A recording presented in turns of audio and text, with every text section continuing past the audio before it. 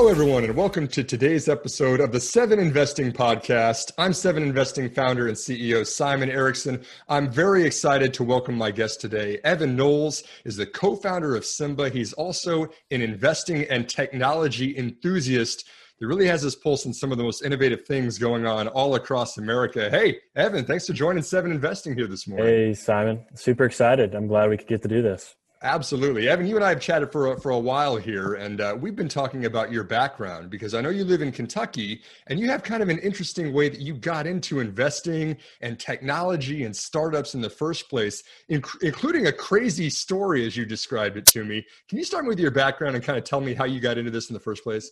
Yeah, absolutely. So grew up here in Kentucky, very small town, about 30,000 people. Kind of grew up just normal kid, enjoyed sports and had no idea technology would be something I'd love in the future. But went to UK and started a technology startup my freshman year with some friends, and really kind of fell in love with software and entrepreneurship at that point.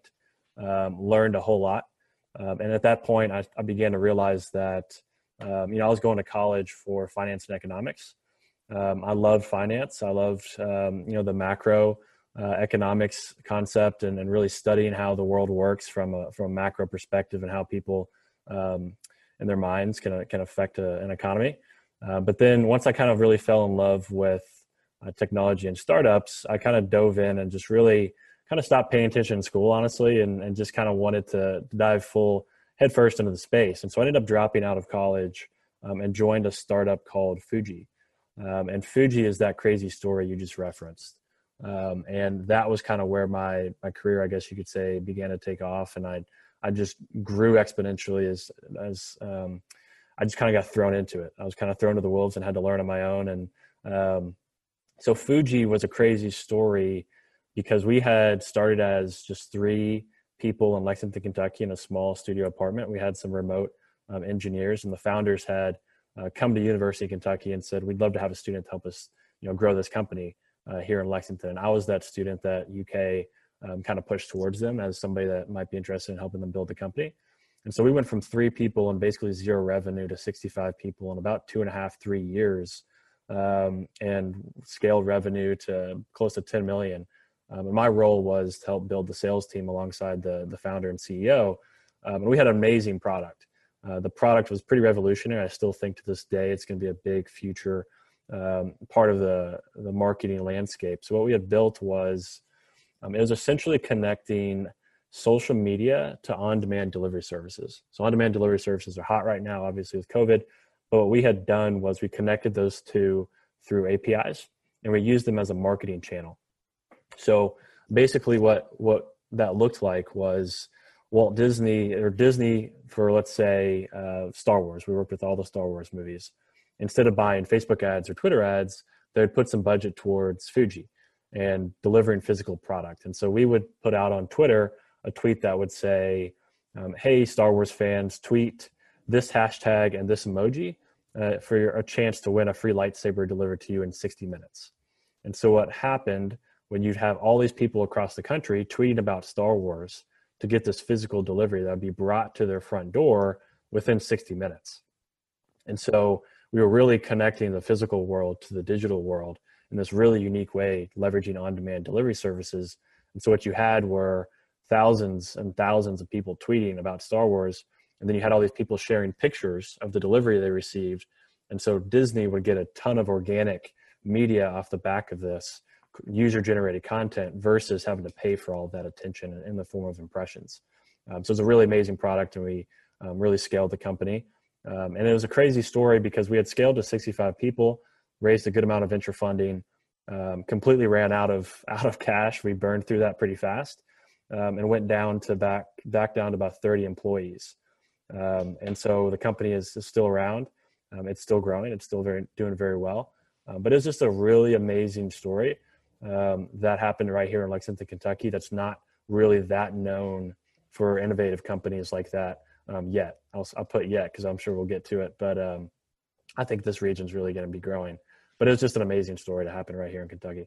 Yeah, that's fantastic. It really is pretty impressive. You jumped into the deep end and got into that whole startup and technology system. You mentioned APIs, and I want to talk about that a little bit more because our audience here at Seven Investing, we're individual investors. We're looking for publicly traded companies, which kind of removes us from a lot of those startups or earlier stage companies. But there's a lot of technology that's very interesting to them, and that's what I want to dig a little bit deeper into. Yeah.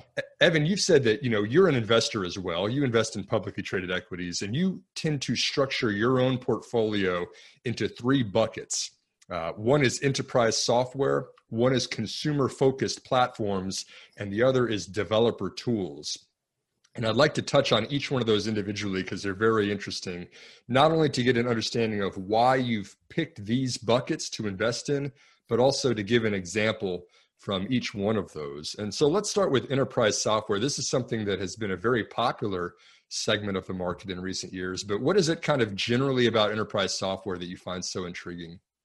Yeah, I mean, I really like enterprise software because, these software solutions like, I'm sure we'll talk about Yext, DocuSign, WeWork, I always say that with work, Slack, Microsoft. These companies are really providing very vital software for enterprises to help them grow. And I think that I view them just like I view developer tools as utilities. And they're really helping these companies with very critical, solutions like, electronic signatures, communication, all these things are vital to these businesses. And I just view them as things that are not going anywhere. They're very steady in my mind. At this point, maybe a few years ago, they were viewed as risky. But at this point, I think they're the new, staple companies to invest in that provide growth into the future. And I don't see them going anywhere. You mentioned Yext. That's a company that I'm also a big fan of. You and I have talked about this many times. In fact, you were the very first person to introduce me to Yext. So that's something I credit you with, if quite thankfully, because I think it's a great company. But tell me a little bit about why you're so interested in Yext. What are they doing out there that's so intriguing? Yeah, I mean, when I first came across the Yext, I was tipped off by a friend, and I just kind of began to look into them. And at first, I really wasn't all that impressed. But once I really started to dig deeper, because I think it's a company that really at the surface is hard to understand. They're doing something totally new. They're creating a brand new software category. And so once I began to dig deeper, I began to realize that they're solving a pretty big problem in the world. So traditionally, a business would have pretty good control over their brand, prior to the social media age and the digital assistant age. And, a lot of these artificial intelligence based tools, they would have pretty good control over their brand through their website. Normally as a customer, you'd go to their website, you'd learn about their services, you might purchase something from them. You might look at their menus there. But what has happened over the last, I'd say 5 to 10 years is now you're starting to see all of that brand control be shifted out of their hands and into social media, into services like Yelp, into services like Google and Amazon and Apple. And so now their brand has become extremely distributed. And that's created a pretty big problem. And it's created a problem of they don't no longer have control over this brand. And so what Yext has come along and done is built a search experience cloud or digital knowledge management cloud. And so many of us are familiar with, Google has a knowledge graph, and so does, Microsoft and Amazon. And so what Yext has come along and done is built a knowledge graph for these businesses to input their customer-facing data, their publicly-facing data, and then Yext syncs that across all the places a consumer can access that data. Again, it's Snapchat, it's Facebook, it's Google, it's Yelp, it's all of these services where now consumers are looking for information. And that's super important because, again, it gives control back to the brand and it puts the truth out there, like they like to say, so that consumers can access the correct information. And so I like to paint the picture of, during COVID, a lot of restaurants have had to change their hours. They've changed from physical brick and mortar to deliveries or takeout. Well, with Yext, now businesses can make sure that consumers who might be looking for food get the correct answer, whether they're getting takeout or going and eating in person. And I had this personal frustration where I would show up to a restaurant, its hours or its status would not be updated and it'd be closed and I wouldn't be able to get that food. And that's a bad experience for me as a consumer. And so Yext is kind of giving that control back to businesses. And I think it's just a really big model and has a lot of implications for, artificial intelligence going forward, Internet of Things, autonomous cars. So many things are going to rely on this structured, very accurate data. And Yext allows, these services to consume that data directly from the source. That knowledge graph is huge. Like you say, controlling the experience, controlling the brand out there in this distributed world that we live in now. I'm glad you touched on that. But as you also mentioned, COVID has kind of changed the game in these last couple of months, where retail companies are having a tough time. Restaurants and everyone else that has a physical presence. This is very challenging for them. And we've also seen Yext pivot the business to adapt to that, to Yext Answers recently. And for those who are unfamiliar, Yext Answers is kind of the control that a company has over its own search experience on its own website. And something, Evan, that you mentioned recently was about conversational intelligence, where Yext is now not only going out and controlling the search experience, but also giving companies control over their own website. How important is Yext Answers for this company? Yeah, I don't know if I'd view it as a pivot, but this is a very innovative company that's building on the base of that knowledge graph.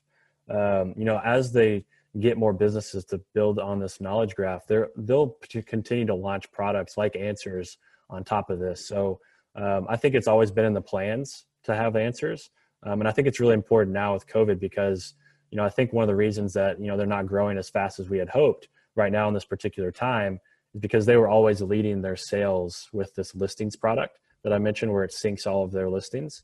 But now that COVID has happened, it's a good thing that they launched Answers, is because that doesn't rely so heavily on brick and mortar brands. Anybody can launch an Answers product with their brand. And so, to answer your question about conversational intelligence, there's really not a big difference between search and conversational intelligence. You're asking a question and you're expecting an answer. And so what Yext is doing is they're building a conversational knowledge graph, semantic search. So they're connecting this digital structured data semantically, so that when somebody types in a question, they're able to analyze the way that they're asking that question using natural language processing and spit out a direct answer. Whereas before with search, it was spitting out documents, it was spitting out, all of these keywords. It was taking these keywords and spitting out, documents. And in the new world where things are heading, it's conversational. And so they're going to be using natural language processing with Answers and other products they're going to launch in the future and give direct answers. And so to me, this Answers product is the beginnings of them really kind of leading the charge in conversational intelligence. And you're going to see it on websites. You're going to see it with Alexa. I mean, Alexa is just in its early innings. Right now, we're asking questions about the weather or the time of day or what's my alarm clock in the morning. But in the future, we're going to be asking questions like how many calories in my Big Mac, or how many AutoZone locations are there here in Lexington, Kentucky, and which one's closest to me. We're going to be asking very particular questions about brands like that, and Yext is giving them the power conversationally to answer those questions and not just return a link. Does that make Yext Answers the ultimate digital, completely efficient customer service rep that every company would like to have? I think it's moving in that direction, honestly. So part of the thing that's interesting to me about them is how they're releasing their case studies related to Answers. If you read some of these case studies, one of the key metrics they're putting out there is costs saved related to customer service. So anytime you call a brand and have a customer service question and you're on the phone with somebody, I think it's something like $8 that it costs for that time. And so what Answers is doing is now somebody can go to a website, ask a question, get a direct answer, and that takes that $8 out of the equation. You're not having to talk to a rep. But what's more important here is it's training itself. The brand is training itself. So anytime you ask a question to this Answers product and you don't get a direct answer back, on the back end, the brand can see what question you asked and make sure that the next time somebody asks that question, they get a direct answer. And so they edit the knowledge graph as time goes on based on how people engage with it. I think that's huge. And that's a type of transparency that brands really haven't had in the past that I think is, exponentially valuable as time goes on, because eventually it'll get to the point that somebody comes to a website, asks a question, and they get an answer every time. So there's definitely a long tail here. as far as like what questions people ask. And it just gets to the point where there'll be like a 99 percentile of an answer. And then the always the 0.1% will be something that you're always adding in after the fact. And so that transparency will eventually get to the point where somebody gets an answer almost every time. Well, as someone who's spent a fair amount of time waiting on hold when I call the cable company, and then I don't even get the correct answers at the end of those hour-long conversations, I'm certainly looking forward to the better experience. And I think that's a win-win for companies and also for their customers. Evan, let's move on. The second segment of investments that you tend to like is kind of consumer-facing platforms. So we just talked about the enterprise, talked about DocuSign, we talked about Yext. But then there's also another group that's kind of more facing directly to consumers. Broadly speaking, what is it about this category that you're really interested in? I think it's extremely high growth. And if you're using, really great artificial intelligence, you're collecting really valuable data over time, that creates a really good moat that I'm attracted to. So there's all kinds of moats, but one of the ones I'm most attracted to right now is a data moat. And I look for companies that are collecting really valuable data or aggregating really valuable data and using that to their advantage to provide next generation services to consumers. And some of those that come to mind were, Livongo, Roku, Stitch Fix, and Square. Let's talk a little bit more about Roku. That's a familiar one. You've described this as kind of the operating system of the next generation of entertainment, of television. What is it that attracts you to Roku so much? Yeah, I really like their business model. I like how they are subsidizing TV manufacturers to provide a lower cost TV for consumers. And that's basically their cost of acquisition. And then they're monetizing that user base with their user interface, as well as taking a percentage of ads off of some of these more traditional cable companies, or not cable companies, but the providers of media, the media companies. So like HBO or Comcast or some of those, they're taking a percentage of ad-based revenue, inline ads with the content. So I think that's a really interesting model. And I like to look at it again, as you said, at the operating system of TV. I think that's really important because of how big of a market share they have in the smart TV market. I think they have close to 40% of all new smart TVs being sold or, have Roku built in. And I think that's really important. And I think it's one of the last big platforms in the home to be owned by somebody. And Roku right now owns that. There's also other players like Amazon and Apple and Google playing in the space. But the problem with them is they're not a third party. They're going to be biased because they also produce media. But Roku does not create its own original content. They don't have their own media. And that's really important because a lot of these media providers, they want to see that. So there's no bias. There's no ads that are pushing people towards their own services. They're not favorably placing their own content. And Roku is in a really good position. It's almost, again, like Yext. Yext is in a great position because they're a third party that sits, that's aggregating all of the other services. They're not biased as far as what information they're putting out into the world. They're helping spread the right information. Roku is doing the same thing with media. They're aggregating a lot of the media in one place and don't necessarily have a bias towards one or the other. And then what that does is it creates a great experience for the consumer. At the end of the day, the consumer gets what they want, and they're not being pushed towards anything in particular. I think that's an interesting point. As you mentioned, their independence could be a huge advantage. And the operating system, like you mentioned, you've got TVs, and we're all going out and buying TVs, but those TV manufacturers know that it's a benefit for them to have something like Roku built in directly. So there's no friction. You don't have to go out and buy the little stick anymore to put it into the TV. It's already embedded. And then we've seen Netflix, of course, for several years, kind of controlling their own experience and their own subscription. Roku, like you said, is more independent. They don't really have to own the content. They've got others that they have subscription channels.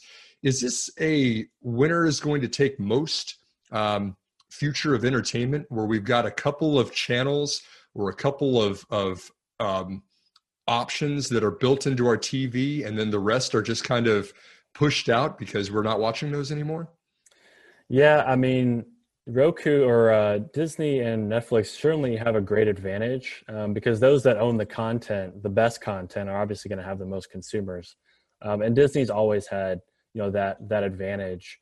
And Netflix has obviously led it, steamed ahead of the majority of the pack because they were early to this recurring revenue business model. And they took all of those, all that cash and just fed it back into content. I do think that, it'll be, 2 or 3 people at the top that have the vast majority of market share. I think those two will be Disney with their, Disney Plus, their ESPN, and some of those other subsidiaries that they have, along with Netflix. I do think that it'll be winner take most. I don't think it'll be winner take all because there's always going to be that long tail.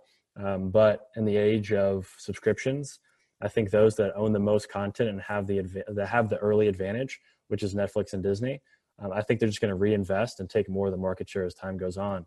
Those that were late to the game, like Comcast, Viacom, I think that, ultimately what either happens is they just accept that they have a smaller market share, or some of those brands that they own, like MTV or BET, some of those that Viacom own end up just getting acquired. So I could see Viacom getting acquired in the future.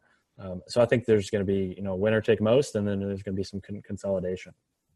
Yeah, that's great, Evan. The third category that you mentioned was developer tools. And we're talking about software developers here because this is really interesting. The past couple of years, we've really seen a movement to be more open source, where companies are really kind of sharing the source code of the things that they're developing rather than trying to have it proprietary or just have their own coders do all of the work in-house.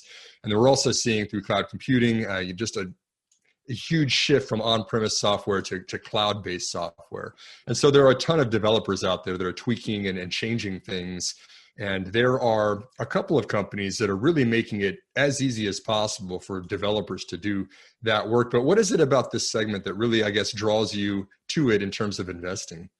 Yeah, I mean, what originally attracted me was just the concept of, paying as you go and paying for a tool that you might not want to build yourself. So if you're building a house, you don't want to build a hammer, you want to go buy a hammer. And so what really attracted me to developer tools was the fact that these businesses are building these tools and saving developers a ton of time where they would have to build this stuff in-house. So that was kind of what originally attracted me when I really started to study Twilio.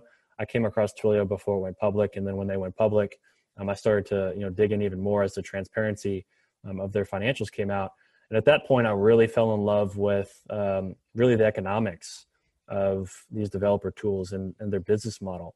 The usage-based model, I think, is, I'm not sure how you could create a better business model than usage-based. It does so many great things for all parties. It perfectly aligns all of the stakeholders, especially those that are purchasing these tools. Again, I mentioned that these developers are no longer having to build these large infrastructure-based tools like communications or cloud computing. Fastly is one of the ones I love.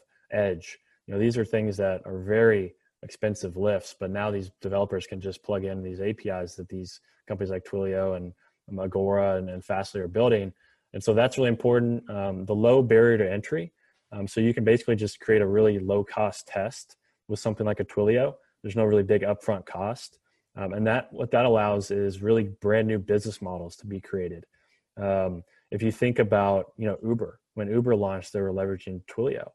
And the fact that you could summon a car and communicate with that driver and communicate with Uber through text, that was magical. That really hadn't happened to consumers up to that point really well. And Twilio allows that to happen and take place. And so you're going to start to see, you're already seeing it, brand new business models built off the back of these developer tools in the healthcare space, in the restaurant space, and so many of these other industries that are traditionally very brick and mortar and legacy.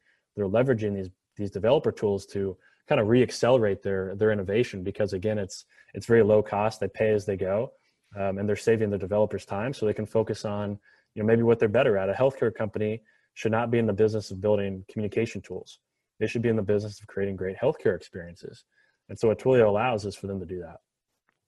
It's a perfect description when you call it a utility. You have a meter that monitors your electricity in your house. You have a meter that monitors your water. Those are usage-based utilities, just like the tools that are out there are usage based, letting companies just run with it rather than a seat based license or something like that. It's almost like we're moving in this new wave of tools from human intervention to machine communication and bill as you go. Yeah, I mean, you said it. I think they're high growth utilities. Before, I view electricity as computation now. So AWS and Fastly are building the new electricity utilities. Stripe and Shopify are building the new POS systems. Twilio is building the new telecommunication systems.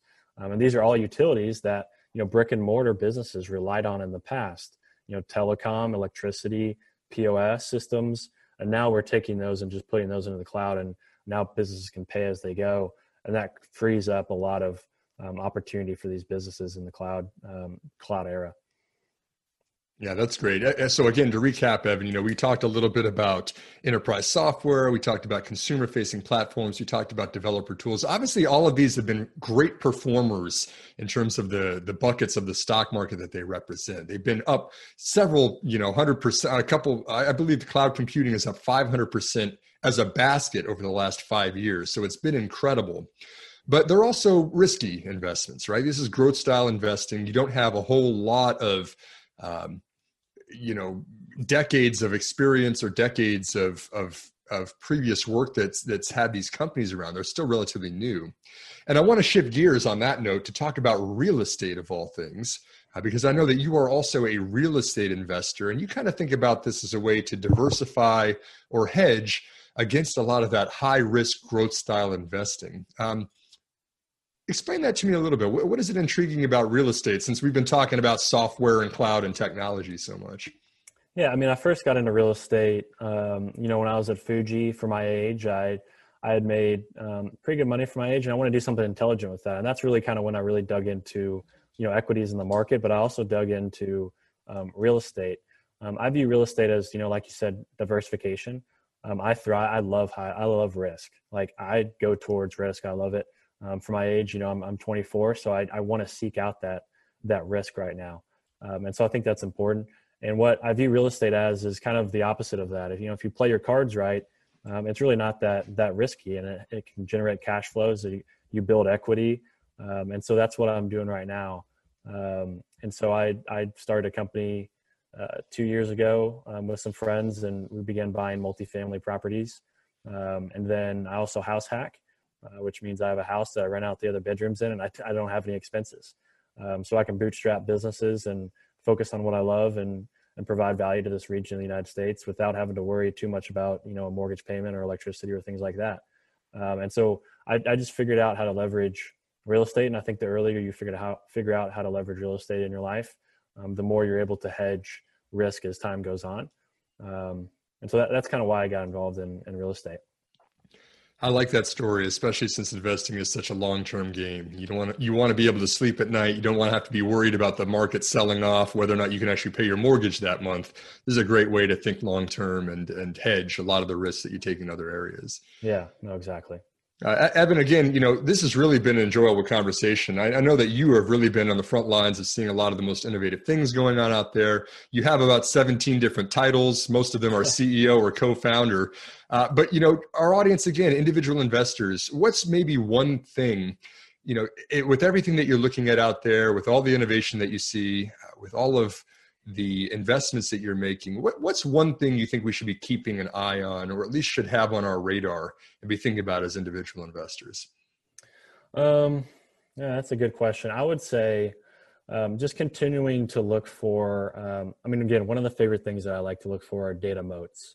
I think that now in the days of artificial intelligence, the more valuable data a company aggregates and collects, the longer they're going to be able to provide valuable services, the more of a moat they're going to have. Because ultimately, data allows you to build unique services on top of it. This is why I love Yext. That's why I loved Livongo. Once I saw Livongo, I really became attracted to that model. Ultimately, they're data companies. They're data companies that are building, intelligent products on top of those, on top of that data. And whenever I look at a company, one of the things I always try to look for is what kind of unique data are they collecting, and how are they going to leverage that into the future, and what kind of services and value are they going to provide consumers or businesses with that data. And so I would just say, whenever you look at a business, one of the things you could look at and study is a moat related to the data.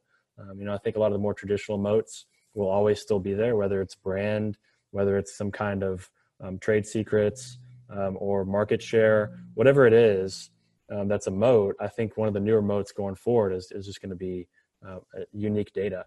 So that's kind of one of the things I always look for. Well, once again, Evan Knowles, he is the co-founder of Simba. He's also a technology enthusiast, also has his own podcast called Middle Tech Podcast. A guy that I think, Evan, I think you're just brilliant, and you're really in the front lines of some of the most innovative things taking place out there. I really appreciate you spending the time with Seven Investing here this morning.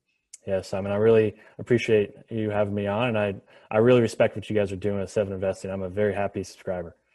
Thank you very much for that. And thank you for tuning into this episode of our Seven Investing Podcast. We are here to empower you to invest in your future.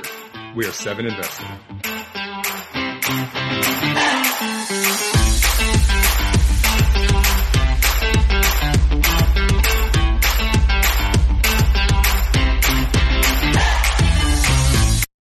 A reminder that people on this program may hold positions in the companies that are mentioned.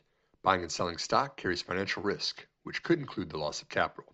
The views in this program should not be taken as personalized advice, and before acting on any of the information provided, listeners are encouraged to consult with a financial or tax professional.